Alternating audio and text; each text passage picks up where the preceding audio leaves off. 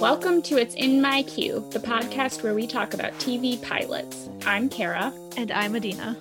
And today we're talking about One Day at a Time. I was excited to do this show on the podcast, just to have a reason to rewatch it myself because I really enjoy it. And also to get Kara to try it because it's a really wonderful show. And I've never met a person who didn't like it when they tried it. So Kara, what did you know about One Day at a Time before this? I feel like I've seen it around just because I saw how much people were enjoying it and I was like, oh, I'll get to that one day. And then I hadn't. I also was excited because it seemed like Rita Moreno was doing great work in it. That seemed like a lot of fun. I feel like I heard a lot about it because of its kind of like all of its like cancellation and moving to new network journeys. So I feel like I heard a lot about it in that sense, but I didn't want to watch it because once you put it on the list of things that you'd seen and I hadn't, I didn't want to mess with that. So that is another reason I was holding off. So at all of our friends who keep being like, what, you haven't seen this show yet? A lot of shows, it's because we've decided we want to cover them on this podcast. So for either of us, if we haven't seen them, we have them on our list and then we try and preserve that. So there have been a bunch of times I've been about to start a show and then I wait and I text Kara like, wait, is that on our list? And then she's like, yes. And it's like, no, I can't watch it yet. I've had a bunch of people be like, how have you not seen One Day at a Time? And I'm like, because it's on the list. It's my fault, guys. But now it's also my fault that she's watching it now. So yeah, so One Day at a Time. It is, I believe, out of the shows that we've covered, it is the first remake or reboot. Is that correct? I think so. I also didn't even realize it was a reboot. Yeah, I did not either at first, or like maybe I vaguely heard it but didn't think about it very hard. But then as sometimes my family will ask for TV recommendations, and I pride myself on being able to give good recommendations. And I would say, oh, like there's this sitcom One Day at a Time. It's new. It's like, I really like it. And then my parents are like, One Day at a Time? I know that because it is a remake of a sitcom from the 70s to 80s. I guess it ran from 1975 to like 1984-ish. It was 9 seasons. So it was like very popular, very well known, successful, a staple of that time. So my parents, when I mentioned it, they're like, oh yeah, of course I know that show. So they know the original, but are less familiar with the remake, whereas people we know are probably more familiar with this remake the past few years, people in our generation and Generation Z as well. This is an interesting remake because I guess compared to some other remakes or reboots, it's not like it has like, I guess, just the same overall concept. But like, honestly, I think it was just trying to capitalize on the familiarity of the name because otherwise the only thing that it has in common is it's a single mother raising 2 children on her own and, you know, struggling and learning and growing from the process. That's mostly it. So like I think you could have written this show and called it something else and called it not a remake and nobody would have been like, hey, that's ripping off One Day at a Time. But at the same time, like having that name recognition maybe helped it get made. So it's an interesting thing. So I guess I can talk a little bit about how this remake came about. So the original show, the original One Day at a Time in 1975, that was created by Norman Lear, who is known as basically one of the most successful sitcom creators of all time, I would say. Do you think that's fair to say? I think so. Especially in like the 70s to 80s, he had a number of very successful shows all around the same time, All in the Family, Sanford and Son, One Day at a Time, and Maude, among several others, and just really was cultivating this this brand of sitcoms. And so, you know, Sunday nights, CBS, he had a lot of shows in that lineup, and One Day at a Time was part of that staple. So most of these were, you know, some variation on a family sitcom. So One Day at a Time, that structure was, it's a single mother. In the original, she had 2 teenage daughters. Also, it was a white family. And basically, you know, just structured around like the foibles of, you know, the mistakes that you might make as a single parent because it's really hard, but the mistakes, and then you learn from it and, you know, bonding, connecting with your kids. So that was the show. It was incredibly popular, ran for 9 seasons, only ended because the actors all really wanted to move on at that point after having done it for 9 years. It sounded like it was still pretty popular at the time that it was wrapping up. So, but yeah, by all means, a pretty successful show. Then fast forward many years later, obviously Norman Lear was incredibly successful, made lots of money, super influential, made a lot of other things in the meantime. But around 2015, he started talking about with his production company, Act 3 Productions. He approached Sony Pictures because he wanted to make a remake of One Day at a Time. It was his own show, and he thought, I think the world could benefit from remaking a similar show, but with changes. Like he wanted to change it. He wanted to make it different. And I found this article from 2015 when this was basically the first time, I guess, publicly that he had talked about the remake. And he said, I would like to do a remake with a Latino family. I just love the idea because I don't see enough of that representation on the air in any place. I don't mean to say it doesn't exist. I just don't see it any place. There isn't enough of it. And I think it's a rich idea. And then also when talking about, would it be a really on the nose remake or not, he said, no, there might be some changes. The kids may be a boy and a girl, and I want her to have a mother so that there are 3 generations of Latino women. So actually in that quote, he's pointing out 2 of the major differences between the original and the remake. In the original, the mother has 2 daughters that are both teenagers. And in this 2017 version, Penelope, the main character, has 1 daughter who's 15 and 1 son who I think is like 11 or 12. I'm not entirely sure. 12, yeah. And then also in the original show, she didn't have a live-in mother at the beginning of the show. The mother character was introduced in season 4 as a guest character and then was recurring for several seasons and became a main character in the final season. So also I'm wondering, I don't know for sure, but I'm wondering if like maybe incorporating the mother in the final season of the original show inspired Lear to include that from the beginning in this remake, perhaps. So yeah, those are 2 major differences in like the family structure. There's also some other similarities. I watched the pilot of the original version as well. I didn't make Kara do this, but I was just curious since I had already seen the remake and I had seen literally none of the original show. I went and I watched just the first episode to get a sense of what it was like. And it was cute. It was charming. Honestly, usually I have a harder time getting into older shows because like just the style of humor has changed, but I liked it. And I noted some of the other similarities and differences.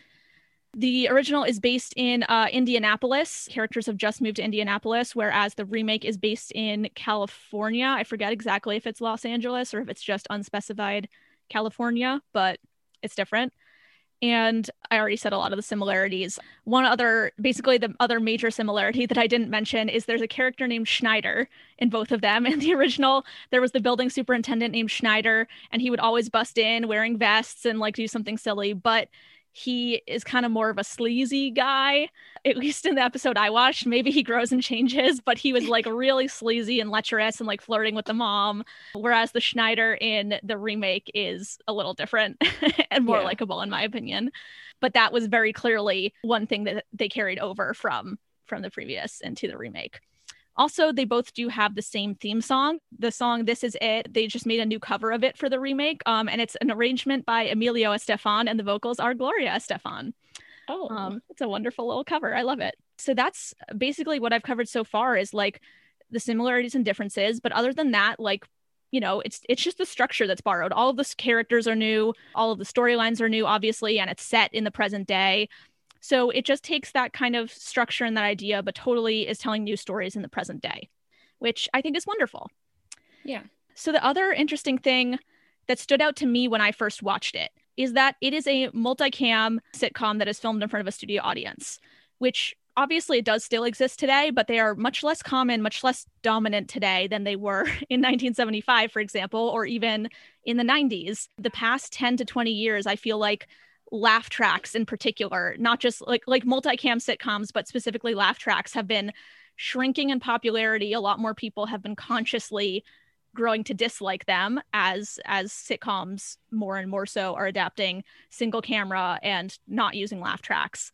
So some people find it very off-putting. And before I had watched this, if you had asked me, I would have said like, oh yeah, I think that's totally out. I think it's totally passé. I wouldn't want to watch a show that had a laugh track. But when I watched this, I found that I actually didn't mind it that much. Yeah. That is actually something I didn't know about it. So I was surprised when I started watching it, and then I was like, oh, wait. Yeah, me too. I was like, what? A multicam sitcom? Huh? Especially from Um, Netflix. I wouldn't yeah. I would expect, I know a few of those still exist, but I would expect to see them on networks.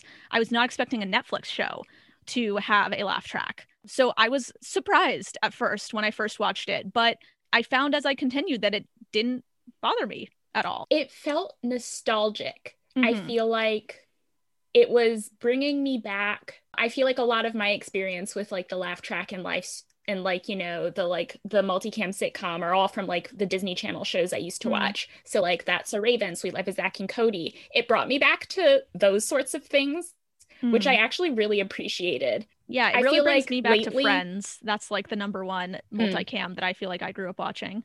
I feel like lately there's been this like wave of kind of tugging at people's nostalgia and heartstrings with the things that like the media that we're consuming, Mm-hmm. which sometimes doesn't work and sometimes I think is really effective. So I feel like this did that well. Yeah. I was honestly like kind of excited that Yeah. it was there because like what other multicam sitcom am I gonna watch Yeah. right now? Yeah. We can talk more about it later, but I had some thoughts. I had like some discussion questions about it for later. Maybe we can come back to this topic after we discuss the episode and see what it brings to it. So Norman Lear took his own production company and he went to Sony Pictures and said, "Let's make it happen." They were like, "Great." They hired Gloria Calderon Kellett and Mike Royce to develop the idea, and they are the co-showrunners. And basically, they worked on it together. They got a series deal from Netflix, straight to series deal for 13 episodes in 2016, and then they produced them. And the first season was released in January 2017. So the first three seasons were each released on Netflix, one at a time, one each year, as Netflix pretty much does. After season three, Netflix canceled the show. They said they weren't going to do it anymore. And there was this big drama because not only were they canceling it, but they so the producers and creators right away, because this had already happened to a few other shows, they said, okay, if you're going to cancel us, we want to shop it to somewhere else, another streaming service or another network. But at first, Netflix wasn't going to give up the rights. I don't remember the technical terms, but it was something where they were like, we're not going to pay for another season, but we're also not going to release the rights so that someone else can take it. So there was a big fan campaign on Twitter, on other social media, basically people saying like, Netflix, please don't do this. This story is really important to us. At least let somebody else have it if you're not going to continue it. So I Yeah. guess they negotiated something because then Pop TV picked it up for a fourth season. So that was for basically this past year. The fourth season was in progress, and I think about 6 episodes were out when they had to shut down due to coronavirus, as many shows unfortunately did. And then, due to the length of the pandemic, and I guess maybe they just weren't pulling in the numbers they needed to, Pop TV then announced they were not going to continue. They were not going to produce the rest of the fourth season. They were going to leave it at the episodes that were there. And then the producers tried once again to see if they could shop it around and save it, but it didn't work out. So just a few months ago in December, they announced the show is officially over. There's going to be no more, which is just sad because I think it was a really, really great show. But I'm glad that we had the seasons that we did. I'm glad that, they did. Clearly, there's a lot of passion for this show. A lot of people just really love it and fought for it to save it even one time. So Yeah. that says a lot.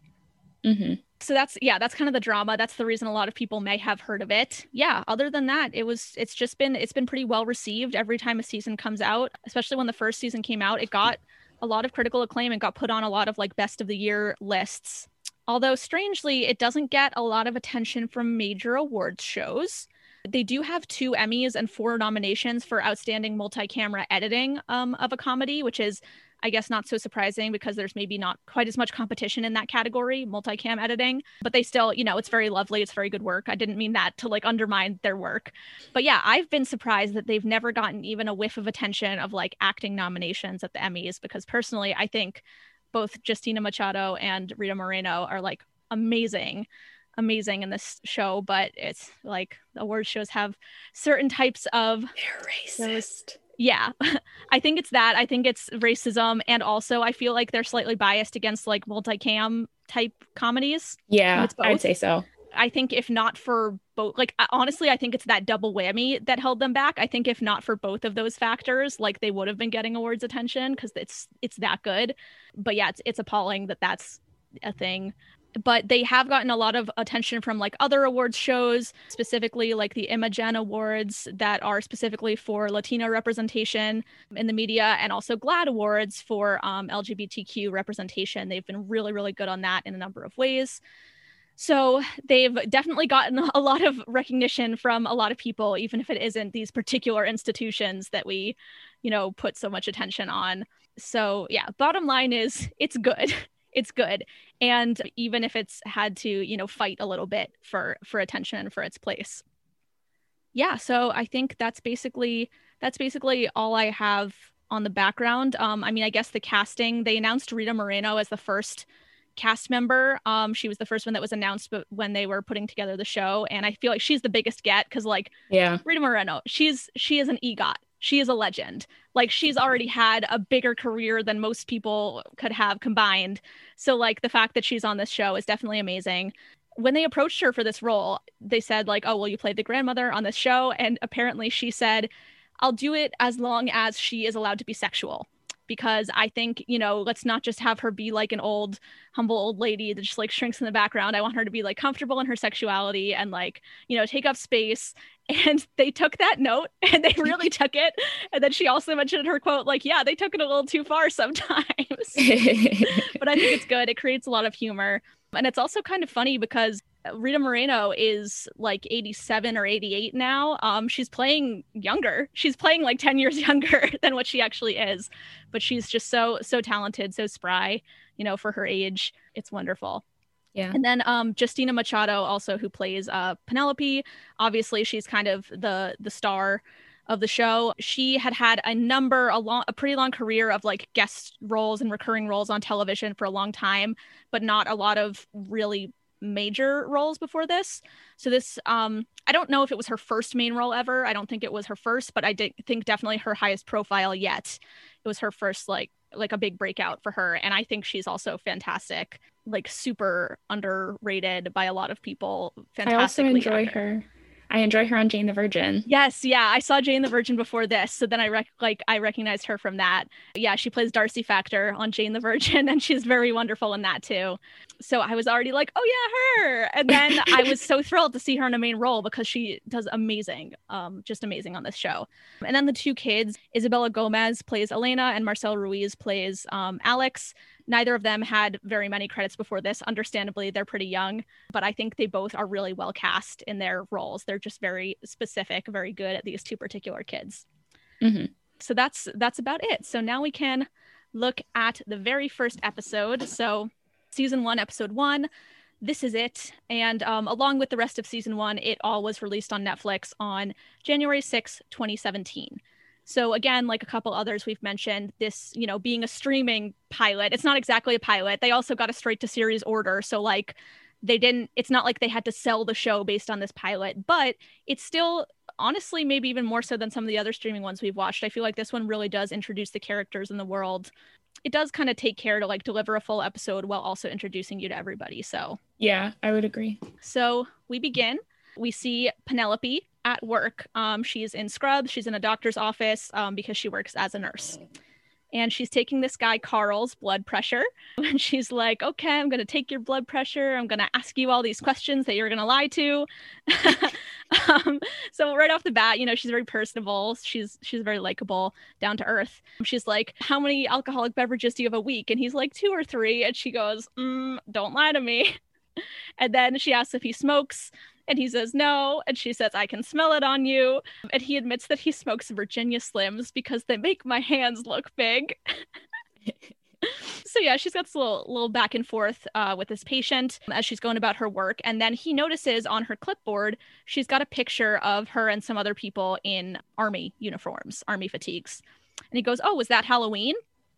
And she says, nope, it was actually closer to Christmas. So he's like, what? Huh? What do you mean it wasn't Halloween? You're dressed like a soldier. He's not putting it together.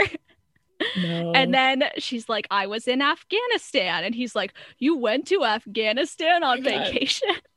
And then finally, she's like, I'm going to give you a minute. And then finally he gets there. Oh, yeah, okay, you were in the army. And then she rapid fire, answers the questions before he even has a chance to ask them.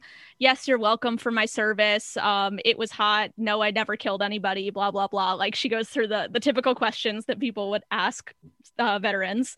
And then he also asks, he says, is your husband a soldier too? And she says, yes, he was. And then the dude's like, oh my God, I just asked about a dead husband and now he's dead. And then she goes, okay, like, no, he's still alive. We're separated and he still works in Afghanistan as private security. Then the dude like tries to flirt again. He's like, oh, God. forward. And then she's like, no, thank you, buddy. Also, I have kids. So, don't get into that. Yeah, he was like, oh, single mom. Oh, Yeah. no. Yeah, so that's our first scene. It's our introduction to Penelope. So what are you getting from this first scene? I'm getting that she is good at making people comfortable because she was like really jokey with the patient and that sort of thing. I feel like she's got a good demeanor and personality to be a nurse. Yeah. She's got like the right sense of humor for that. I feel like she is clearly used to these questions that she's receiving from this guy, since she kind of just like immediately fired off all of the answers that she normally gives. Probably because I feel like people in their minds have a very certain picture of like what a soldier looks like, and so I guess she doesn't really fit that, so she's used to this, and she like knows herself. I feel like just from this, she very much sits in who she is, which I really like. Yeah, I think that's a great way to describe her, that she knows herself. Yeah, she seems like a very self-aware person. Like she has a lot of strengths. She has some flaws too, but she seems pretty self-aware of them most of the time. She is good with people. She's good at, communicating. She's able to admit when she's wrong. We see that later on. She's strong. She sticks by her guns, but she also can back down when the situation requires it. Yeah. So I feel like this is a really good way of introducing us to her. She's going to be our main character. Like we have a whole group of main characters, but if you had to pick one, it's her. And so we have to like her, for a sitcom. You I guess on some sitcoms, everyone's unlikable, but on this one, it hinges on everybody being fundamentally likable. So I feel like this is kind of just inviting us in with Penelope, and like, she's just a very warm personality. And I'm like, yeah, I want to watch more of this person. I like her.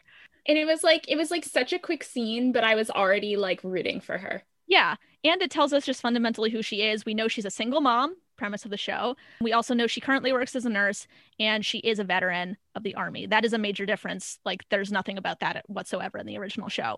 So then the next scene, we go into our classic 3-wall sitcom apartment.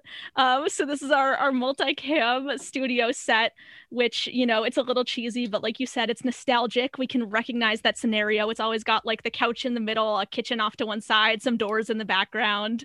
Yeah. So it's really nice. So Penelope is trying to open the door, and she's got a bunch of like groceries and stuff in her hands, so it's a little hard. And we see on the couch is a kid, her son Alex, and he's sitting with his laptop and he's got headphones on, and he does not hear anything. As soon as she comes in the door, she tries to get his attention, and he's not he can't hear anything. So she says, Papito, that's his nickname. She says, come on, come help me. You know that I have a bum shoulder, which that doesn't seem like much in this episode, but that is something that gets followed up on in later episodes. I figured it was a little planting a seed. Yeah, it was. So then finally he hears her, and he goes over and like grabs some of the bags, but he carries the laptop with him and stares at it the whole time. Yeah, I like that the way that she got his attention was she threw paper towels at his head. Yeah, he couldn't even hear her. She threw something at him, and then he's like, oh, fine. And he goes and picks some stuff up while carrying his laptop with him, staring at it, not acknowledging her in the slightest. Which, like, yep, that's what kids do. Because he's into whatever the heck he's watching, and he does not care. So then, you may not have noticed up until this point, but the back wall of the living room was actually a set of curtains, and then the curtains dramatically open, and Rita Moreno is there, and she knows how to make a grand entrance. So obviously the studio audience starts hollering as soon as she appears, as they should. Yeah. So, same. She takes a minute, you let the applause die out, and then she says, we have a problem. Very dramatic entrance. And then Elena enters. Elena is Penelope's daughter. She comes in from like the hallway from her bedroom. She's in her school uniform. She's 15, and she basically is saying she's upset. And it sounds like her and Lydia have been in an argument already today. Lydia says something like, I do not like her. And then Elena's like, I don't care if you like me. And then Penelope's just like, okay, sounds like you're on the same page. So we get the sense, like, even if we don't explicitly know, we get the sense that perhaps Lydia and Elena fight a lot. It seems like they kind of naturally clash with each other. But anyway, in this case, Lydia is upset because Elena has announced she does not want to have a quinceañera. So that is very important to Lydia. So she's upset and wants Elena to change her mind. Elena's upset because she thinks it should be her choice. And also, like, she's like, that's all that she's talked about. She won't even listen to the fact that I made the debate team, and like won't even care about this other good news.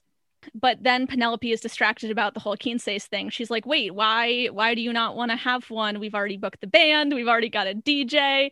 Or sorry, we've already booked the hall. We already got a band. Or, well, actually, it's a DJ. But actually, it's your brother with an iPod and a playlist. But it's a good playlist. I really love that. Playlists are important. They are important.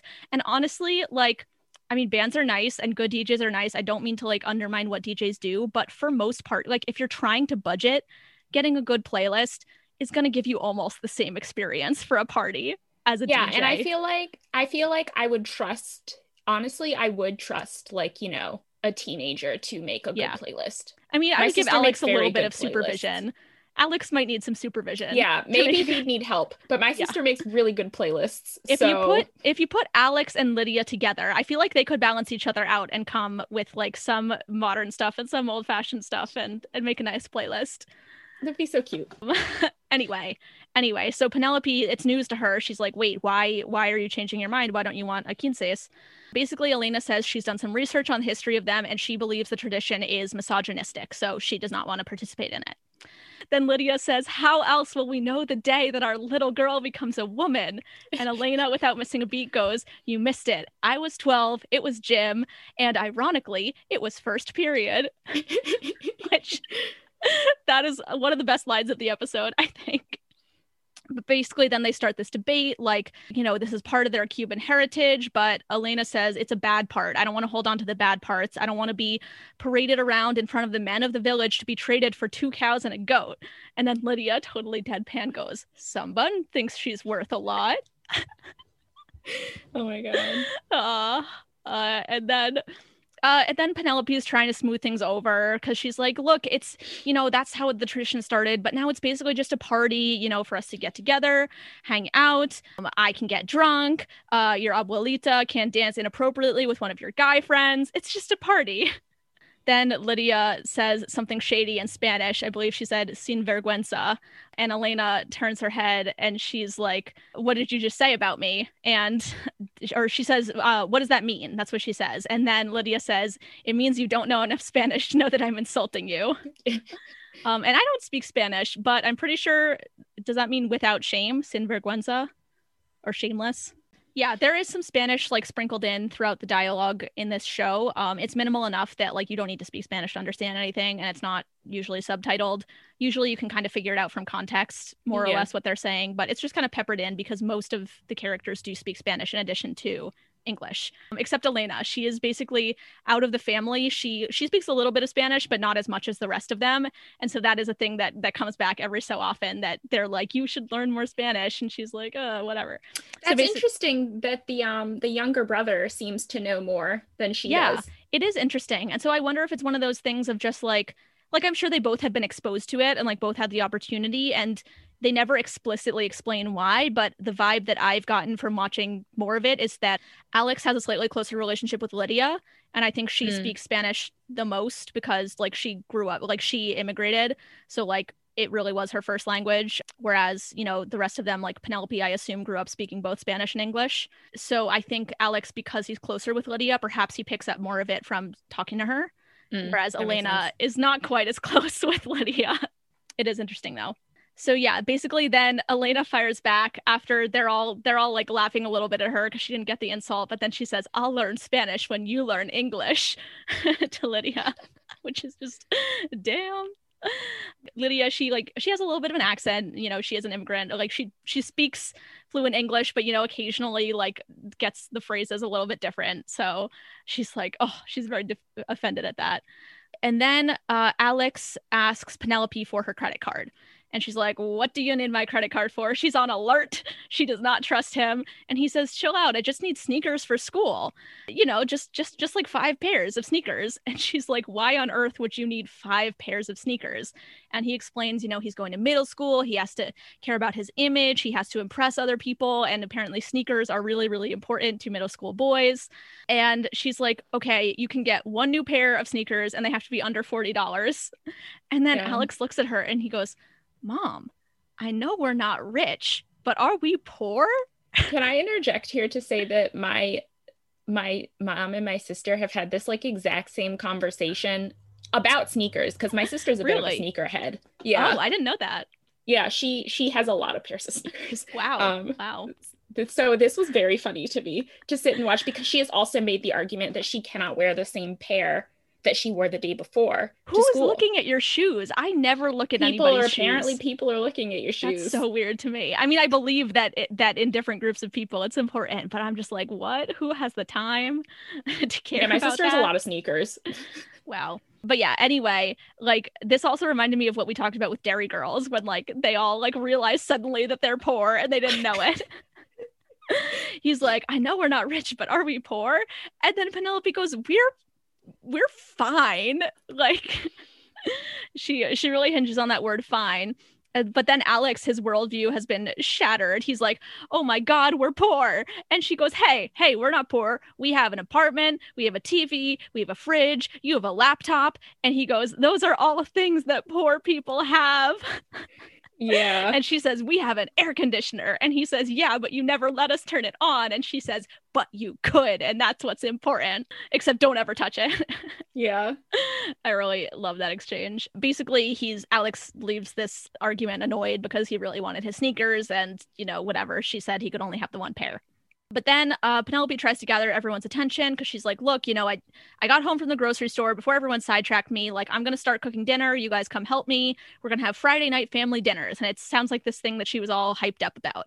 And she's like, I got some nice meat. It was discounted because it's almost about to go off. But if we eat it tonight, it's fine. But then everyone's just kind of awkward. And then she realizes that basically they ate dinner without her. Lydia cooked some ropa vieja. And yeah, so they all ate without her. And she's like, come on, guys. I told you. I said I wanted to have dinner tonight. And they're like, they feel bad. But it was like, it sounds like she was working late. And, it was a little iffy. So she's like, whatever. We'll start our family dinners next Friday. So then the kids basically go to their rooms. Penelope is still cooking, going to cook for herself. She notices that the sink isn't working. And Lydia mentions that she already told Schneider. We don't know who that is yet, but a little intro to that character. And then Penelope basically says to her mom, she says, like, I appreciate your help, but I really want you to help me establish my own family traditions. I said I wanted to do Friday night dinner. So like, could you please respect that instead of cooking for the kids? Lydia just kind of ignores that and goes right back to the quinceañera issue. She's like, you have to tell Elena she has to do a quinceañera. It's so important. And Penelope, she's like, look, I agree with you. I want her to do it too, but I have to be careful. I'm a single mother. It's all on me now. So I have to handle it right. So that's kind of like the crux of the show. That's the main conflict, is like, she really wants to do right by her kids, but making the decisions alone is really hard. And then Lydia, she says the most, she kind of twists the knife. She goes, a father would make sure his little girl had it, which is just an unfair thing to say. And then Penelope, she's in the middle of cooking her dinner with her sad meat. And she goes, do you really want to say that to me while I have a meat tenderizer in my hand? It's good comic timing there. And then Penelope's clearly getting frustrated. So she goes, remember when you moved in with me and you said that anytime I wanted you to go away, I could just say, go away. And then Lydia's like, yeah, what? So, and? And then Penelope glares at her and she's like, fine, I will leave. And then she goes into her room. Her bedroom is basically just the back half of the living room, but it's behind those curtains. Another thing that shows that they're maybe not rich. They don't have an extra bedroom for her. So she goes into her little bedroom and then she dramatically closes the curtains. She tries to like slam the curtains. She's good for an entrance and an exit. So then once she's gone, Penelope kind of like, collapses a little bit, and then she's like looks at her meat, and it seems like a lot of work. So she looks at the little container of the ropa vieja that Lydia had made earlier, and she like sneakily takes it and she coughs. So like you can't hear the sound of her opening it, and she's about to eat some. But then even though she was perfectly silent, you hear Lydia say from the other room, "You're welcome," because she knew. She knew. And then that's like the end of our first little family scene. So yeah, let's do another check-in. What's your vibe on this whole family dynamic? I like having the kids that are like close in age, but like at slightly different points in their lives. Because like Elena's 15 and Alex is 12. They both clearly are set up that they have things that are important to them. Like Alex has his sneakers. He seems, I can tell he's like concerned with what his image is. It feels like very middle school. It's like I have to give off a certain vibe, that sort of thing, which is also I feel like that kind of carries over into the rest of life at times. But I feel like middle school is like the moment where that becomes a thing, and you start it's like really you first become conscious of your image, and then you become hyper conscious because you understand it for the first time. Elena very clearly has values that she wants to stick to, and it's that thing of like as teenagers start to get older and they start to form their own opinions, which is also interesting because that can then at time clash with their elders. And I know in some sort of like there's like a cultural dynamic there that I kind of like related to a little bit in terms of like in black family structure, where it's like there's this whole thing of you have to respect your elders, so which I also think kind of carries over in Latino culture as well. So I think that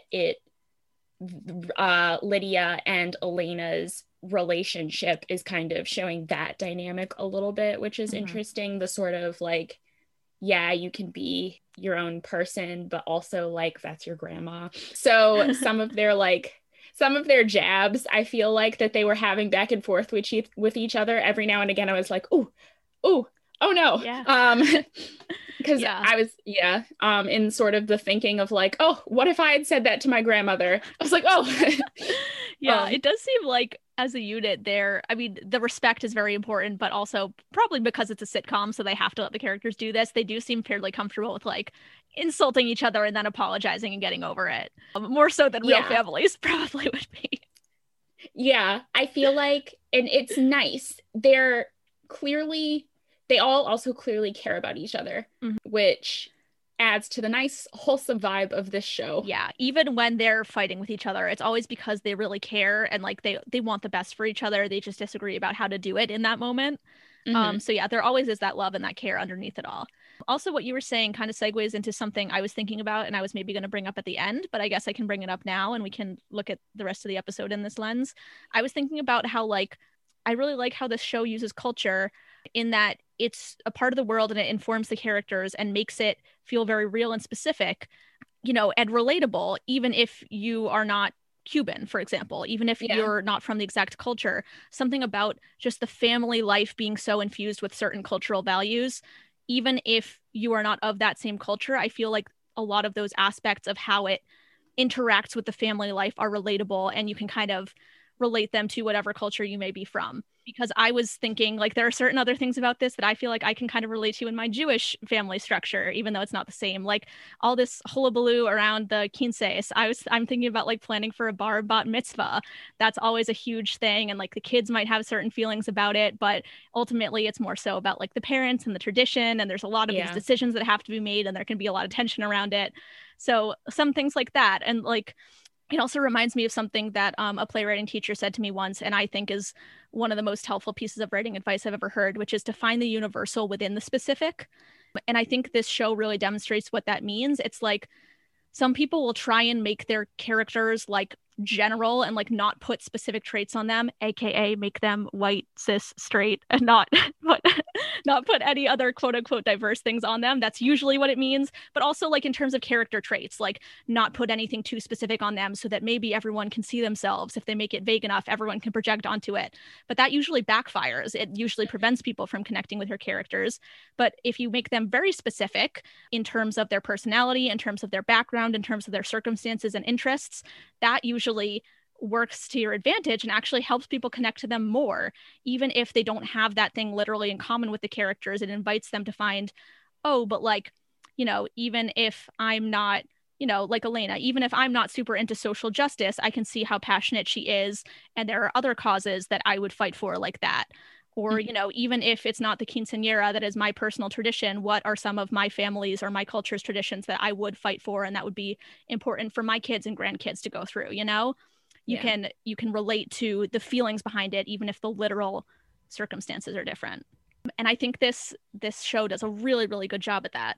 Yeah, and I think that I feel like people searching for ways to make characters relatable, it doesn't even necessarily have to be about their traits. It can also be about the situations that you put them in, which I feel like is also pretty like it's in a situational comedy. That's like something that you'd be thinking about. It's like, how would this character react when you put them in this set of circumstances? And I think that there's different ways to find relatability, and it doesn't necessarily have to do with everyone relating to the exact lived experiences of the character.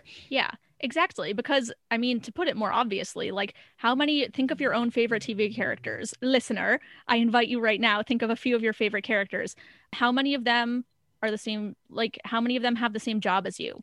Maybe one, probably zero. How many of them live in the same area as you? How many of them had the same background growing up as you? Maybe some, you know, maybe sometimes people relate to characters with a similar background. But like, if you go through like the checklist of who your favorite characters are, the literal things, you probably won't have that many things in common, like the actual things those characters have been through, especially if you like, you know, more fantastical TV shows. But if you think about why do I like them or why do I relate to them, you'll probably start thinking of some traits. Oh, because, you know, they're very analytical like I am, or because they have a good sense of humor, or because like they always are like very anxious and I relate to that. So, you know, you find those things to relate to that are not literally the character's circumstances, but you wouldn't know about those traits if they didn't have those circumstances to bring them out and show them to you. So that's why you need those specific circumstances so that it can bring out the universal relatable qualities of your character. So that's also the place we paused. This sitcom, because it's like not on network, because there are no commercial breaks, there's not a really obvious act structure, but I feel like that is the moment that would be kind of the end of Act 1 for this script. So then we kind of like fade out and we fade in again. It's appears to be the next day maybe, and they're in the apartment, and then a guy knocks on the door and comes in, and it's Schneider. So he's the building super, and he also kind of functions as the handyman. He's got his tool belt and stuff, and he's also got a brand new handlebar mustache. I mean, we don't know that it's new because we've never seen him before, but the other characters point out, oh, you got a new mustache, and he's really proud of it. And he's like, oh, but like, what do you think, Penelope? Like, let me know. What do you think? And she first says that he looks like a lion tamer. And he's like a little discouraged, and then she's like, wait, let me try again. And then she says, you're 40 and you look stupid. Yeah. Which he did. Handlebar mustaches should be abolished. Yeah, I don't think anybody looks good with that. I think they're very stupid. Yeah. So then he like looks discouraged, but then he just rips it off of his face. It turns out it was fake, and he was like, I had to put on a fake one to get people's reactions before I grew out a real one, which was a good call, sir. That was smart. But he says, hey, just so you guys know, I was invited to several pride parades, and he's proud of it. So good for you, Schneider. He comes in and he starts to fix the sink while he's talking to Penelope. And she says, you know, you're the only non-Latino I trust to fix stuff. Is that racist? And she thinks about it for a minute, and then she's like, who cares? It's only us here. And then he laughs, and then he starts trying to say something in Spanish, and then she goes, don't do that. And he's like, you know, as soon as I did it, I regretted it. Which I like Schneider because like he like he bumbles and like he gets things wrong sometimes, but he also like always apologizes. I feel like Schneider is non-toxic masculinity. That's how I would describe him. He was so enjoyable. Yeah, he's a lovable doof. So yeah, definitely an improvement over the original Schneider, who, as I said, was kind of just a sleazy lech who just wanted to sleep with all of the women in the building, apparently. Anyway, so Schneider starts working on the sink, and he kind of tries to weasel his way into an invitation to dinner.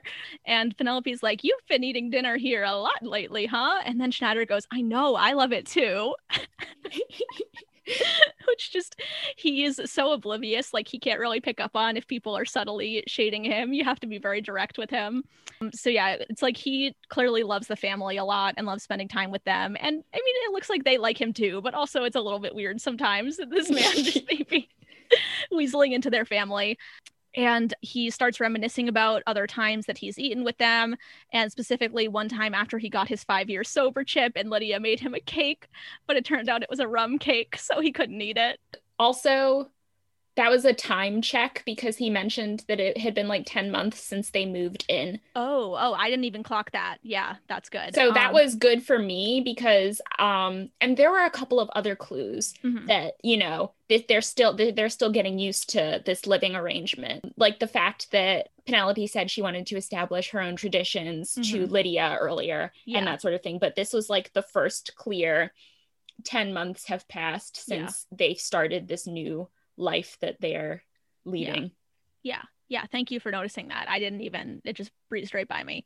And that's also, I guess, a slight difference from the other show, because I think in the other show it started like right when they had moved in, or like a lot closer to right after they had moved in. So here it's like they're kind of settled, but it's still relatively new. You know, it's not a totally permanent forever kind of thing for them.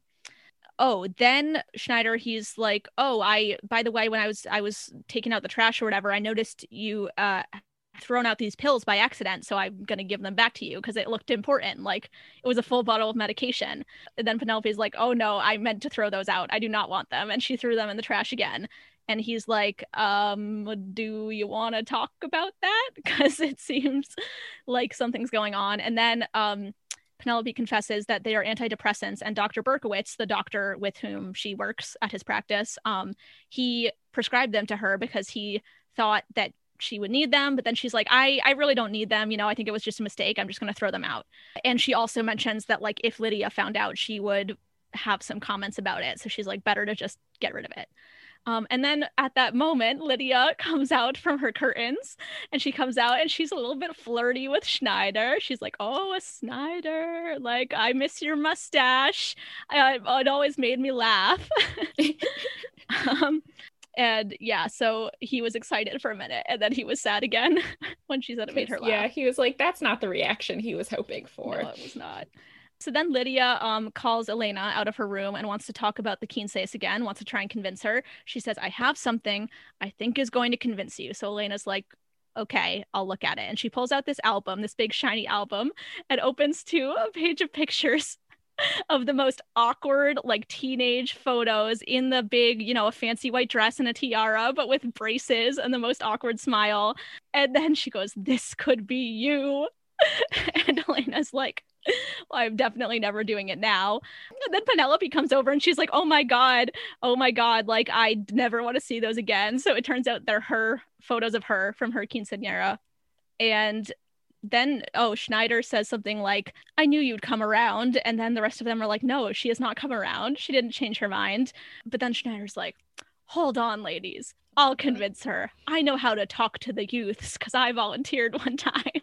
Oh my god. And he goes over to Elena and he goes, "Hey girl, how you living? Your abuela wants to throw you a sick kickback on a Saturday. You down?" And Elena's just so weirded out. She like doesn't even know how to respond. I want to know how the kids that he talked to at like the youth center reacted to him, because probably the same way. He said it like they like were impacted or something by it, but I get the feeling they were just making fun of him. Yeah, well, like I said, Schneider, he's not the best at picking up on subtle cues. He kind of needs you to be direct in order to pick up on things. Yeah, he's always well-intentioned, but he doesn't get the little cues. then basically Penelope is like, okay, whatever, Schneider, go away, but like, let's settle this. Elena, let's settle this. Let's make it a debate, okay? Because you like to debate, but we're gonna do that kind of debate that you told me about. We're gonna argue the opposite perspective of what we actually think so we can understand each other. And then Elena goes, oh, a Lincoln Douglas debate, my specialty. You're screwed because I once successfully argued against gravity. I'm like, I would really like to hear that debate where she like got people to believe gravity was not real. Yeah. That's pretty impressive. So yeah, so basically they both get ready, they both get kind of hyped up. Penelope takes her earrings out and they're like, okay, we're gonna argue each other. So Elena is gonna argue Penelope's point of view, and Penelope is gonna argue Elena's point of view. And everybody else gets on the couch and they're all ready to watch because it's all dramatic. Get the popcorn. So Elena starts. She begins imitating Penelope with some very exaggerated like voice and movements, like making fun of her mom. And she's like, oh yeah, Elena, why are you so against this? It's just about the village celebrating you're a woman, but it's not literally a village. It's also your family and friends. So what's so bad about them celebrating you? As I was saying this, I just in my head heard Will from Single Parents going, it takes a village.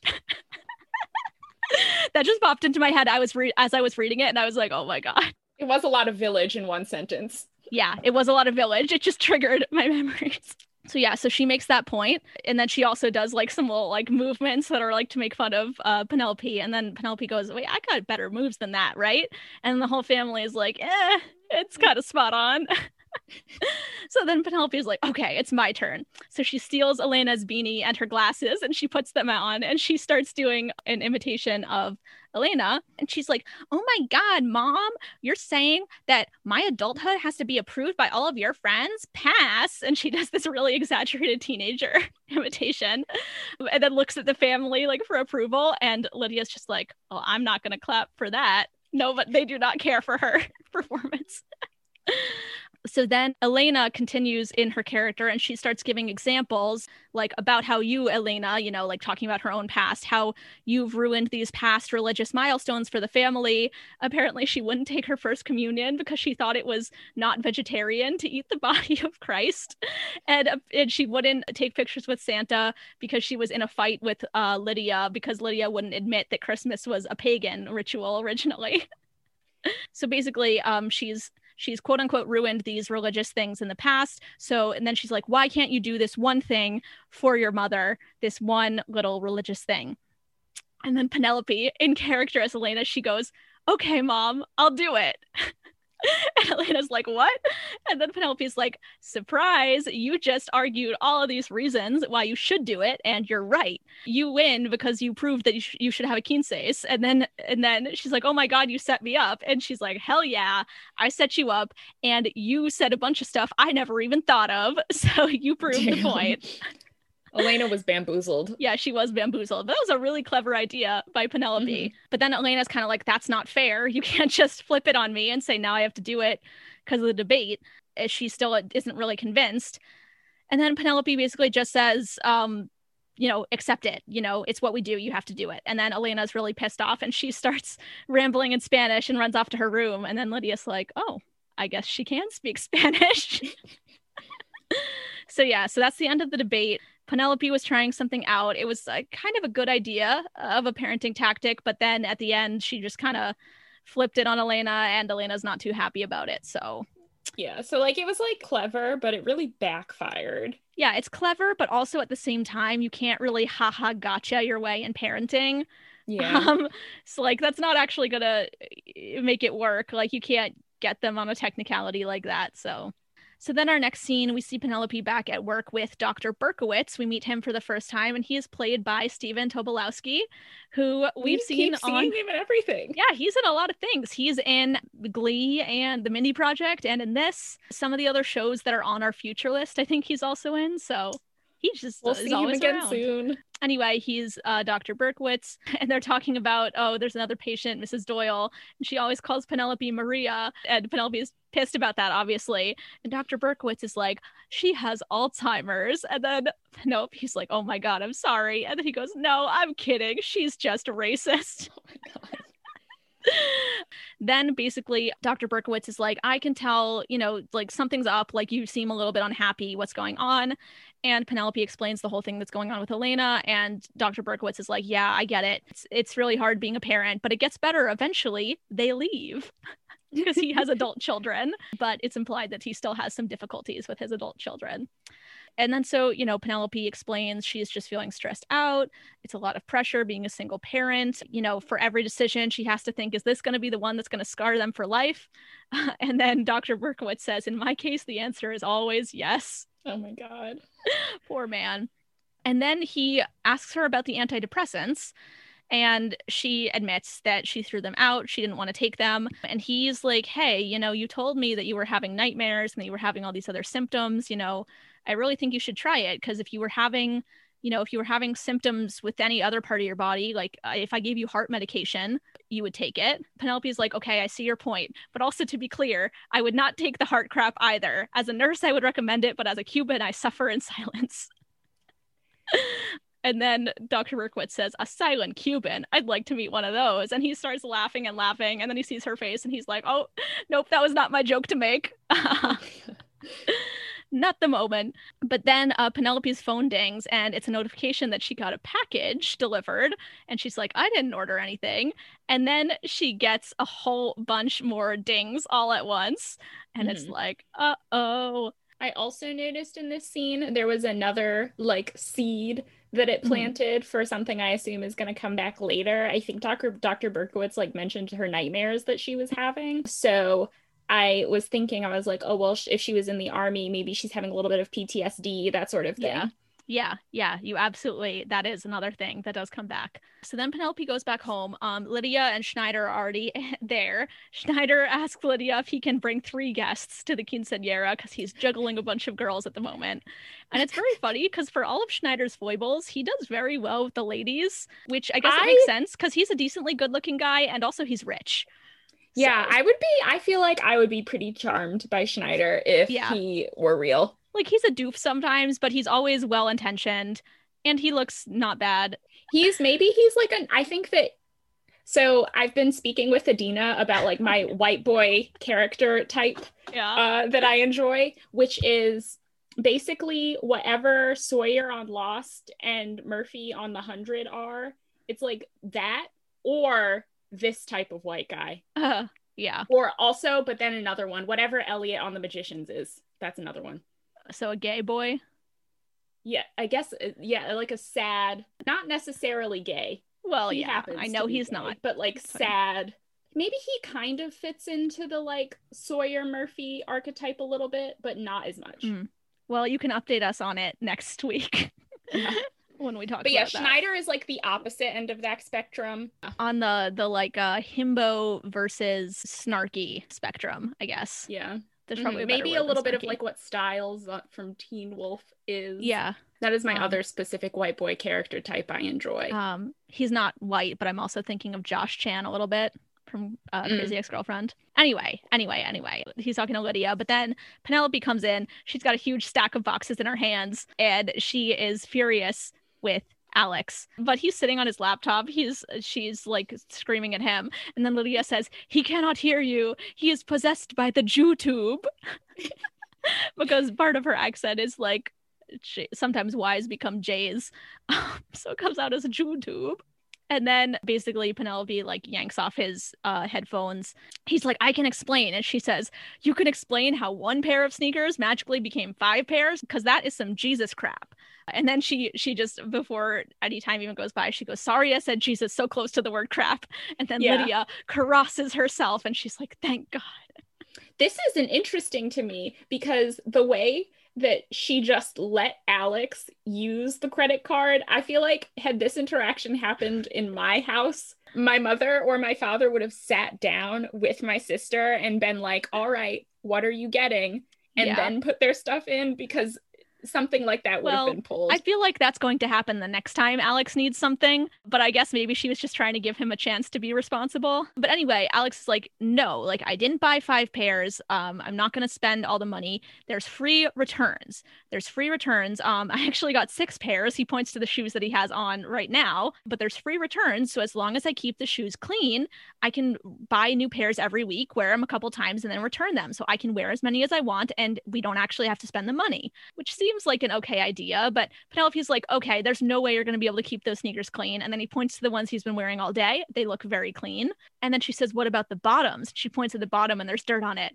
And then Alex gets the most smug grin and he pulls off. He had like a false bottom on the shoe and he pulls it off and the real bottom is clean. And Schneider was so impressed by this. His mind was blown. He was like, get him on Shark Tank. But like, why would that be applicable? Who would need the bottoms of their shoes to not get dirty? Who would buy that product? I don't know. Maybe people doing the same thing. I don't know. Schneider seems like he might also have expensive shoes, so maybe he wants. But yeah, he was absolutely mind blown. And Penelope is mad because basically she's like, it doesn't matter if we actually, like, if it's going to work out with the money. The point is I gave you a guideline and you disobeyed it, and that's not okay. She's like, now you're going to get no sneakers. You're going to return all of these and you are going to wear Elena's old sneakers, the pink sparkly ones with the multicultural princesses, which she never liked them because they were too gendered. But she did like that they were diverse. That was funny. And Alex is really upset at this, obviously. He doesn't want to wear princess sneakers to school, so he storms off to his room. Oh, wait, actually, no, he doesn't storm off yet. He fights more. He says, don't you have more money now that Poppy's gone?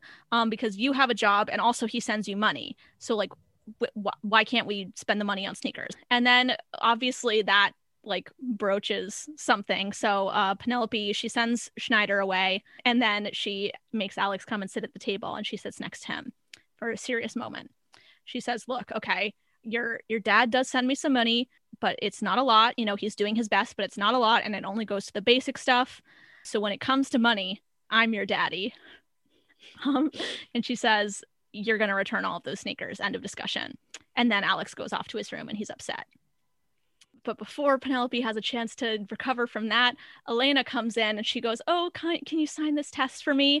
And Penelope looks and it turns out she got a D on the test. And she's like, what? How did you get a D in social studies? You're so good at social studies. And Elena's all like, she's just all smug. And she's like, well, you know, I don't really need to worry about social studies now that I'm just going to be chattel. And when I can spend less time on schoolwork, so I have more time to focus on planning my quinces.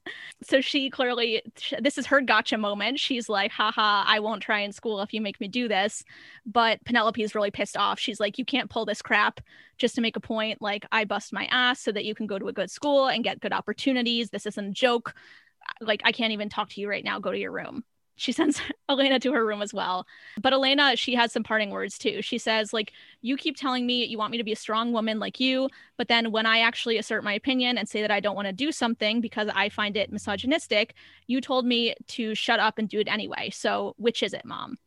Which is kind of she had a point there. Yeah, it is a pretty good point. But then she goes to her room.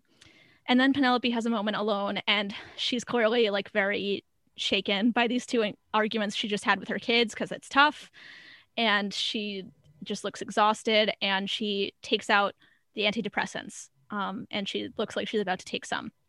And then Lydia comes out and she sees it. She basically asks what it is, but Penelope says, look, it's antidepressants. I'm taking them. I don't want to hear about it. But then Lydia says, you don't need drugs. She's like, don't take drugs. You don't need drugs. You need your husband. And that was not really the right thing to say. Penelope gets pissed off and she's like, Victor is not the answer. And here's where we basically find out kind of the situation of why she is raising the kids alone, what happened with their marriage. So basically, they both served in the army several years ago in Afghanistan. Then they had their kids. But Victor recently went back to Afghanistan to work in private security. And that's why they broke up, because Penelope did not want him to go back. But, you know, Lydia is like, oh, he's just trying to be a good provider. You know, he's making money over there and sending it back for the family. But Penelope says, you know, there's jobs here where they don't shoot at you. And then Lydia says, we live in America. Name one. Oh, my God. Good point. Good point. But still, literally speaking, there are jobs where you at least get shot at less. Mhm. And then Penelope's like, we had other problems in our marriage. That was not the only thing. But Lydia says, we are Cuban. We don't get divorced. We die. So for her, she clearly is holding on to a little bit of emotional baggage about this divorce. It seems like she doesn't fully approve of the divorce that Penelope got. So there's some tension there. But then Penelope kind of breaks down a little bit. She explains, like, look, this isn't what I wanted. Obviously, I didn't want to be doing this alone. I wanted a partner. I wanted someone to be there when it's hard, to like look at each other and say the kids are crazy. Also, someone to be there to share the happy moments. I wanted a partner. I miss all the good stuff that we had together, because sometimes you just need someone to give you a hug and say, I got you. And she's crying a little bit. And I just want to say again, Justina Machado, fantastic job in this. Throughout the entire show, she is so, so good at navigating both the comedy and also the serious emotional moments. She's just an impeccable performer. So this is very, very sad. And then Lydia, she hears all of this. She's kind of taking it in for a minute. It's quiet. And then she opens her arms for a hug. But then Penelope's like, I meant a man. But Lydia's like, she knows that, but she's still trying to be there for her daughter. She says, I am very strong. And then she takes Penelope in her arms and says, I got you, and hugs her tight. Yeah. And it's really, really sweet. So again, we get that even if they disagree about some things, they will always be there for each other. They always care about each other, which is really nice. So I guess that's kind of like a little pause moment as well. What are you thinking by this point in the episode? This was a good moment to do this reveal. I feel like it gave us a lot of information, and I guess things I had questions about, because I did know that they were like, divorced.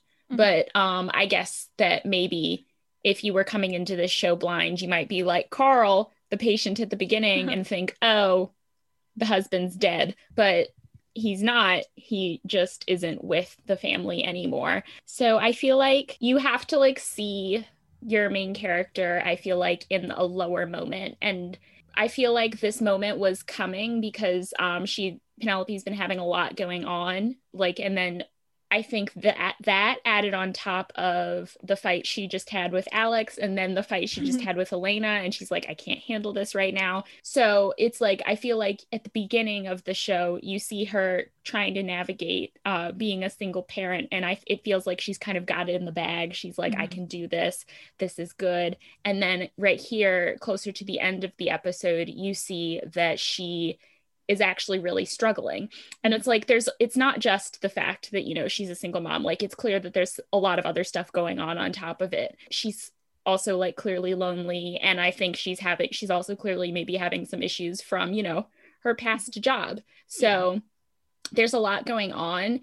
And I think that this moment is really good in showing that it's not just one thing. It is a lot of things. And she's having a tough time. Yeah. I agree. I definitely agree with everything you just said. And also just like structurally, to compare it to a couple other shows that are, I guess, not overall that similar because they're not sitcoms, but a couple other shows we have watched where the main character is established as being like really together, really good at their job, really personable, but then we see them break down about 3/4 of the way through the episode.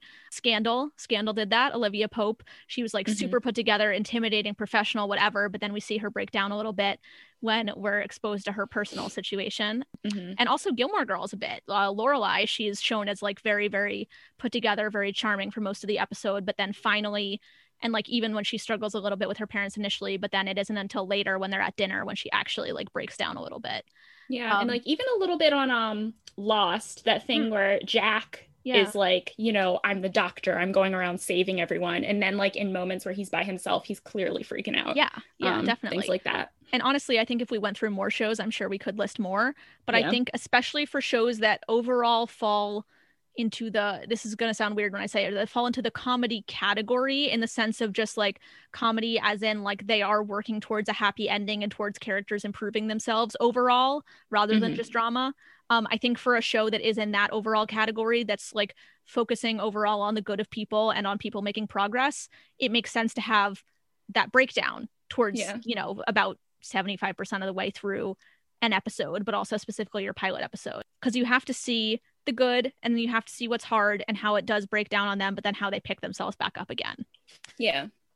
So that is a good thing you can think about if you're trying to structure a character arc in a pilot. Potentially try and get them to a low point 3/4 of the way through, with all the things that have been building up over the whole episode. Suddenly, they fall down, but then find a way to keep going, because on TV, you always want to keep going, pick yourself up for the next episode. Great. So yeah, so then after that moment of like her mom hugging her, Penelope, she kind of finds the strength to go on. She goes to Alex in his room. We see right away, we see his shoes. He's now wearing Elena's princess sneakers, and they are very pink and very sparkly. They're so ugly. They're really ugly. Like the description. Like, who bought those? Why? They were diverse, Kara. No. I don't care that they were diverse. They were bad. So Alex, like, he doesn't look super happy about it, but when Penelope comes in, he's like, I think I can try to rock these. He's trying to be a good sport about it and like work with some confidence. But then she comes in and she hands him a box. She says, look, I saw that the first pair of sneakers you bought actually was under $40. So you did do the right thing first before you did the wrong thing a whole bunch of times. So you get, you can keep these sneakers. We're returning the rest, but you can keep this one pair. Which I think that's the right call, because like she already chewed him out. Like, he learned the lesson, but he can still have some shoes for the new school year. Kids are stupid. Sometimes you got to just let them off. So then he's very happy. He's like, I was trying to put on a brave face, but even the nuns would have made fun of me for those sneakers. As they should. They were bad. Yeah, they were bad. And then basically Penelope says, look, you don't need to be the man of the house. You're 12 years old. Like, just be a kid. And then he's like, yeah. And, you're right too, Mom, because why do I need to worry about what's down here on my feet when I got so much going on up here? And he points at his face. He's very confident for a 12-year-old. And then Penelope just goes, oh, puberty's going to hit you like a train. Oh, sweet kid. And then Penelope goes into Elena. And Elena is reading on her bed. And Penelope, she starts off by apologizing. She says, look, I'm sorry about earlier. We're going to have no more yelling. But I just want you to know I heard what you said, and you don't have to do a quinces if you don't want to, and she kind of apologizes. She's like, not because of that stupid test thing. Like, I don't want you to think that worked. That's not why you got your way. Because if you do that again, I will put my tiara on you while you sleep and then post it on Instagram. But then she basically says, like, look, the reason I changed my mind is because you made a good point. You're right that you should have your own values, and I should let you do that. And I think I was just, I was making it about myself because I really wanted to have a quinces to show you to my friends and basically show like, look, isn't this single mom doing a good job with her kid? Yeah. And she like apologizes. I'm sorry that I made it about me. But then Elena stops. She's like, Oh, wait, no, that there's a little other bit in their conversation. She says, like, I get why you don't like it because you made some good points about misogyny, but also there's a lot of good traditions that started for bad reasons, like marriage, because basically that started as women being property passed from a father to a husband. And like, She points out how that is not great, but marriage is a good thing today. And Elena's like, I didn't know you were such a feminist because usually you just sound like a mom. And she's like, well, I am a mom, but I'm also a person. Moms are multifaceted. They are. They really are. And then Penelope is like, I'm sorry, like, it's just weird to me that you're growing up and you're not a little girl anymore. And then she apologizes for making it about her. And she just wanted to show that she was doing well as a single mom, but it was dumb. And then Elena, she kind of is taken aback for a moment. And then Elena goes, no, yeah, that's not dumb. That's not dumb. Anybody who thinks you're not doing a good job, they're dumb. So I want to do it. And Penelope is like, what? And Elena says, I just wanted one good reason to do it. And you just gave me a good reason because I want to show all your friends. I want to do it for you. I want to show all your friends that we're going to have the greatest quinces ever and show them that all the single moms are doing great because Elena loves a cause. So now that she has a cause that's good, she says, I will dress like a child bride for you, Mom, which is just really sweet. And then Penelope, she's like, you're sure? And then she's really excited and happy. And she says, your abuelita taught me life can be tough. So when you get something to celebrate, you take it and also take photos, which that's a good motto. I like that. Yeah. Mm-hmm. I like that. And then she says, someday you can use those pictures to scare your grandchildren. And then, she says, I'm going to use your pictures to scare your children. And then Elena goes, oh, I'm not going to have children. And Penelope just smiles and like looks like she's about to shatter. And then she just goes, not today. We're not having that argument today. Well, at least she's got another kid. Yeah. But she realizes now is not the She's like, moment. nope. Also, She's because like, she's 15, so yeah, could change your mind or not, but it's not the argument to have right now. no. Then, finally, she's made things right with both of her kids. Then we see Penelope in bed. Oh, but also one bit I left out of the argument earlier was Penelope said that she hasn't been able she hasn't been able to sleep ever since Victor has been gone, because they used to spoon in bed, and she has trouble sleeping alone now, and she has nightmares. So she's in bed, but she's awake, And then Lydia comes in. She comes into the door, and Penelope's like, "What are you doing here?" And Lydia says, "I am going to spoon you." Yeah, I Penelope's love like, how she entered the room. She's in like this long nightgown and she yeah. just stands by the door for a second and then walks in, stands over the bed, doesn't say anything, and then just goes, move over. It's like she looks a little bit Yeah. like a ghost, which Yeah, is kind of funny. it's like ethereal and ghostly. And she's like, "Move over. I'm going to spoon you." And Penelope's like, "No, you really don't have to do that." But then she just gets in the bed. She does not listen. And She's like, Mom, this is weird. she puts her arms around Penelope, and then she also puts her leg up over Penelope, like truly spooning like they're a couple. It's kind of weird, but it's also cute. And then basically we see them like fall asleep together, and it's like, Lydia's going to be there and support Penelope no matter what. And that's the end of the first episode. So yeah, so that's the pilot. Any other like closing thoughts? It was just so nice. I feel like there's like this thing with shows, particularly lately, where they have to be like, even comedies, I feel like sometimes are somehow like rife with drama that feels kind of unnecessary at times. And I feel like this was just so refreshing and different from some other things that it was just nice to watch. I just had a good time, Yeah. Yeah, there's something about this show. It has so much heart. It has drama in the sense of like things happen and there's conflict and there are stakes to what's going on, but there's always a heart underneath all of it, because again, the characters truly care about each other so much, and they are all fundamentally good people, even if they mess up sometimes. They hurt each other sometimes, but then they always come back and they apologize. They always reaffirm their care for each other. And also, like, it's not just a care for each other. I feel like there's a caring about the world in this show as well. Yeah. There's a certain ethos to it that, I mean, I feel like it shows up more so as you go on, but like not just in the sense of like it tackles issues, because this show does go on to tackle a lot of very relevant contemporary issues, such as mental health, such as caring for veterans, such as racism and xenophobia, citizenship in the United States, voting, homophobia, non-binary representation. Like there's truly a lot of different topics it goes into that are very pertinent. And they do them all in a way that's like not preachy, that feels like real and grounded in just the effect it's having on the characters. It doesn't feel like it's on a soapbox. And also the way it handles all these characters, I feel like it's always coming from this sense of like some other shows, they'll bring up an issue for the sake of drama, like, oh, like someone's gay, that's controversial. But in this show, it's, I mean, part like in the gay example, I guess that's just times have changed. But like generally all the issues, they're not brought up as like, oh, isn't that controversial for drama? It's like, what effect is it having on these characters and on the world?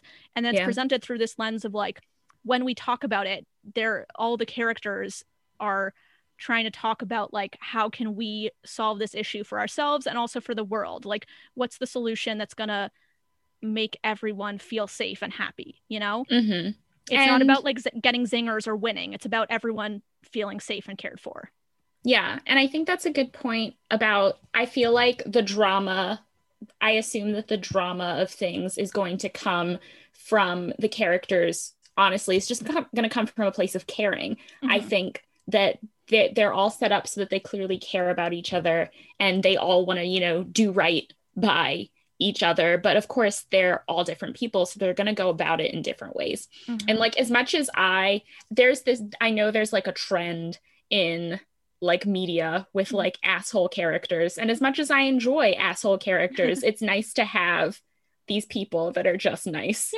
Yeah, they're nice and like they're flawed sometimes. Like they get things wrong sometimes and they do wrong sometimes, but I feel like fundamentally their like center of gravity, their equilibrium is in a slightly nicer place than some other sitcoms. Yeah. I agree. There's places for all different types of shows, but this is definitely a show where like kindness is very much valued and caring is very much valued. Empathy is very much valued, which is why Mhm. it's really, really nice to watch.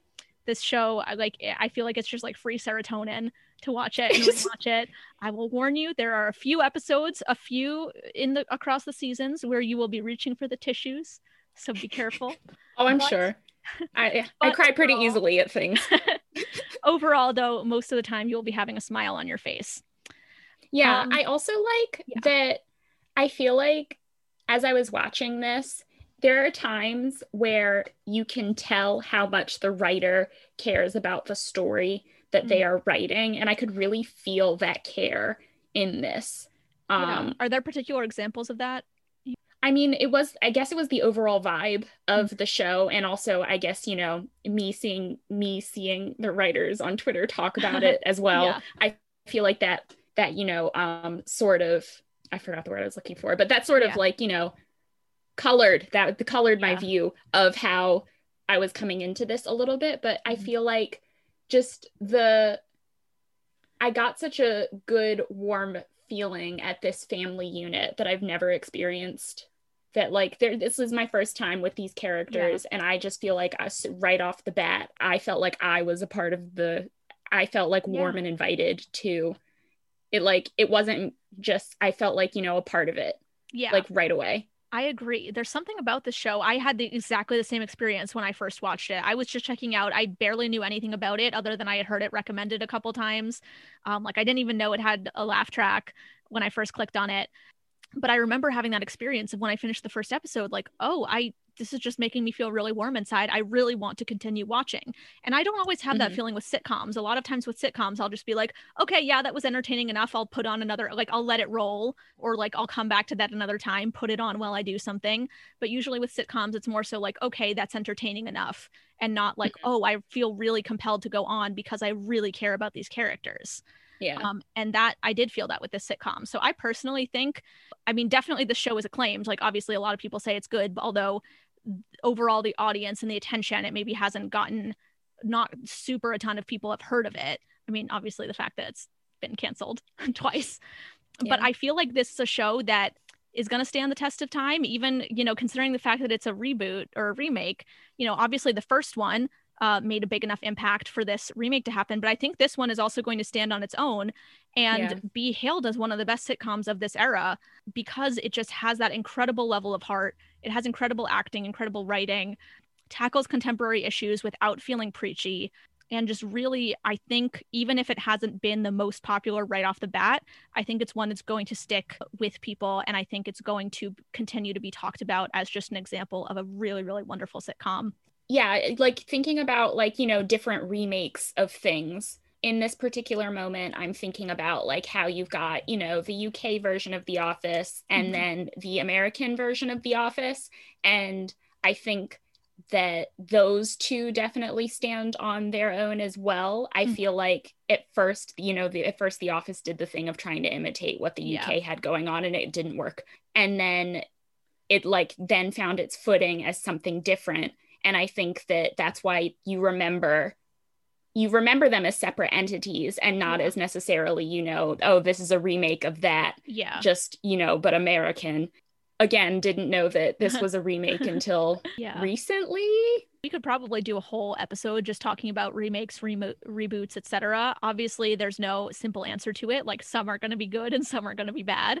Yeah. I'm sure we could talk about it a lot more, but this one's also interesting to me because it was, I mean, not the exact same writers, but it was Norman Lear, the original creator, who then spurred for it to be remade.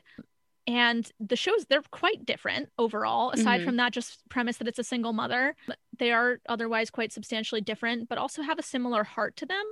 Yeah. So it's just interesting to think about, like, is it, should it be called a reboot? Should it have had the name changed? Should it, like, what are the pros and cons to that? I don't know. That's just interesting to think about as a viewer more so. Like as writers, you and I, and potentially any other early career writers that are listening, we probably will not be in the position of writing a reboot or a remake for a very long time. You only do that if you're already very successful. So it's not necessarily the most useful for our actual writing experience, but it is just interesting to think about as a TV viewer who exists in this landscape that is increasingly dominated by remakes or sequels or takeoffs of existing properties. So That's interesting. I would also love to just circle back to the whole multicam situation before we finish up. I Okay. read a little bit. I found a little article from somebody who attended a live taping of One Day at a Time. This one, the remake was also filmed in front of a live studio audience on a set in LA. And basically, the experience of when you go, I've never been to a live taping of anything. I would love to do it someday. Yeah. But it sounds like the overall experience is that the whole taping is like 4 hours long because they have to do multiple takes, get things set up, whatever.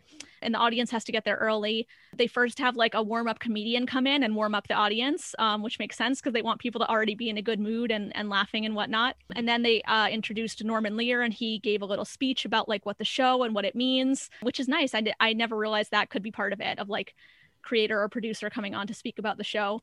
And then apparently they did a little introduction with the cast coming out and like people getting to cheer, which makes sense to let people get their initial cheers out to see the cast before they actually start performing, because people still will clap for Rita Moreno's first entrance when she comes on stage, but like, let them get the most of it out. Yeah. And then apparently they said it was just a really good vibe. Everyone in the audience was just having a great time, and like it was a great energy in the room, everyone feeding into each other, feeling the positive energy. So it's interesting because a lot of us audiences in general had grown resistant to laugh track sitcoms because I feel like they were becoming stale after like, what, I don't know, 40 plus years of being the norm on TV. They were starting to become stale. I also feel like around the time of the Big Bang Theory is when people were like, this is tired. Yeah. Yeah, because like I think it was a combination of that format was starting to become stale, plus single camera comedy was becoming used more and more often and people were liking it. It was taking off. So that was starting to become the norm, with shows like The Office and shows like Arrested Development and, whatnot, other sitcoms of that era, some of which we've talked about. So people were liking that. And then they were realizing, oh, if we like this thing, then that other thing must be bad or worse. And like multi-camera sitcoms have continued throughout this time. It's never like they went away, but I feel like they have dwindled to a much smaller share of what they used to be of the TV landscape. Like you can still think of another. Well, I just don't watch them. They still exist on TV. Like if you turn on primetime TV network in the evenings, like they'll be there. There's like, I don't know, Big Bang Theory, I guess, just ended recently, but Young Sheldon now, like all the ones I don't think that one's is that multicam? I actually have no idea. I've never watched it. I don't think it is actually. I think it's a completely different format. But anyway, the ones I'm gonna name might be things that have been off the air for a couple of years because I don't really watch live TV much anymore and see the commercials. But like Melissa and Joey, Mike and Molly, Mom. I think Mom is still on, maybe, or it just ended. But yeah, like they still exist. They're just a smaller portion of the offerings, and I think they had been on their way out, and also just the ones that were coming out were trying to cater to a very specific audience that still wanted them, like that just wanted a very consistent, reproduced thing. I'm not trying to say it's bad, but like some people really want structured, predictable TV. That's okay. Sometimes you want something very predictable in the background. I feel like those are kind of the comedy version of like Law and Order, where you just want to be able to put it on and know exactly what kind of jokes they're going to make, know exactly what the rhythm's going to be, and it's not going to be stressful at all, and you don't have to pay attention. There's a value in that. But like, I think a lot of us, myself included, had started like reviewing laugh tracks or multi-camera comedies as like a relic of the past, not relevant anymore. But then when I watched this, I was very surprised because it made me reevaluate, because I think this show really works in that format. I think it's made better by that format, frankly. And I was trying to think about why. And I came up with a couple of things. I think, first of all, I think it enhances like the performances and the vibe, because all of them, but especially I feel like it's easiest to see it with Rita Moreno, but you can also see it with the other characters. She's playing for an audience. Yeah. Like that's like feeding her. Like, Rita Moreno, obviously super talented theater actor, so many accolades, Tonys, etc. Not that you have to be a theater actor to be able to do this, but like she knows how to play to the audience that's in front of her and use their energy. And it enhances the performance. I mean, it's different, like, TV acting versus stage acting. They're both good in different ways, but there's a different energy. And I think this show is really served by that energy. And then the other thing that I've been thinking about lately is it's just a different rhythm of laugh track sitcoms versus single camera. I feel like we talked about this a little bit in the Arrested Development episode, but like single camera comedies that have been becoming popular lately, it's all about like joke, really, really, really fast. And that's nice sometimes. It is nice because it's entertaining, but also sometimes, like when I watch this, I found that it was really nice to just be able to like take a breath a little bit after every joke. Like I have a minute to like pause and take it in before. Yeah, like sometimes I feel like sometimes with some single camera comedy shows, if I'm like really enjoying the joke, I will actually have to physically pause it in order to stop for a second because I don't want to miss what's coming next. Yeah. Also, sometimes just my brain takes a minute to catch up. And so the advantage to those fast-paced shows is there's like bonuses on rewatches. You'll catch new things that maybe you haven't seen before. So I feel like that's another reason those have become popular as streaming became a thing, because then there's more things to pick up on when you rewatch. But yeah, I think the single camera, or sorry, the multi-camera format, it's just different benefits. It's different benefits to it. I think it focuses more so on the performances. It focuses more so on the comedy coming from the actors, their unique performances, because it's a little bit more so live than single camera, where they're doing a ton of takes. Single camera, they're generally doing fewer takes, and more of the takes are probably going to be contiguous with each other, of like the actors all being in the same moment as opposed to being cut together. So you get a little bit more of a live feeling. You also get the audience vibe and that energy, even if you're not in the room with them. It's not about like, a lot of people are like, oh, but it's so annoying to hear them laughing. But it's not really about that. It's not about us hearing the other people laughing. It's about us getting the benefit of the actor's performance, which is enhanced by being in the room with the audience. You know what I mean? So like, then it's like, oh, but could they like take out the sound of people laughing? You could, but then there would be awkward pauses. Yeah, so it'd be so odd. You don't want that. So yeah, obviously it's a style difference. Maybe some people just really don't like it, but for me, it's just a matter of is the show working in that format? And I think this show absolutely does well as a multicam show. I think that's how it should be. Yeah, I think that I've done this in my own writing where I'm like, what is the right format to tell this story in? And like sometimes it depends, and I'll like start writing it one way and then it'll be like, oh no, this shouldn't be written this way. I got to do it some way else. Yeah, it's really important. And sometimes like as a writer, it's a journey for you. As viewers, you can just view a product and then either be like, yes, this is in the right format, or no, this does not feel like it's in the right format. You just get to react to it.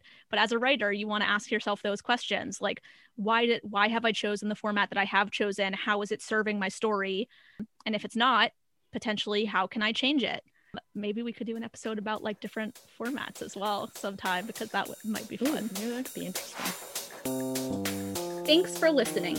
We want to hear from you now. If you have any thoughts about the One Day at a Time pilot you'd like to share with us, or suggestions for shows we should watch, you can email us at itsinmycubepod@gmail.com. And in case you want to prepare for the next episode discussion with us, the next pilot we will be watching is The Magicians. So go ahead and watch or rewatch that episode so you'll be ready for our thoughts on it next week. And if you liked what you heard, please rate, review, subscribe, and tell your friends to listen. You can also follow us on Twitter and Instagram at InMyQPod, or on our personal Twitters. I am at Adina Terrific. And I'm at Kara_Powell. Thanks for listening, and we hope we've helped you clear out your queue.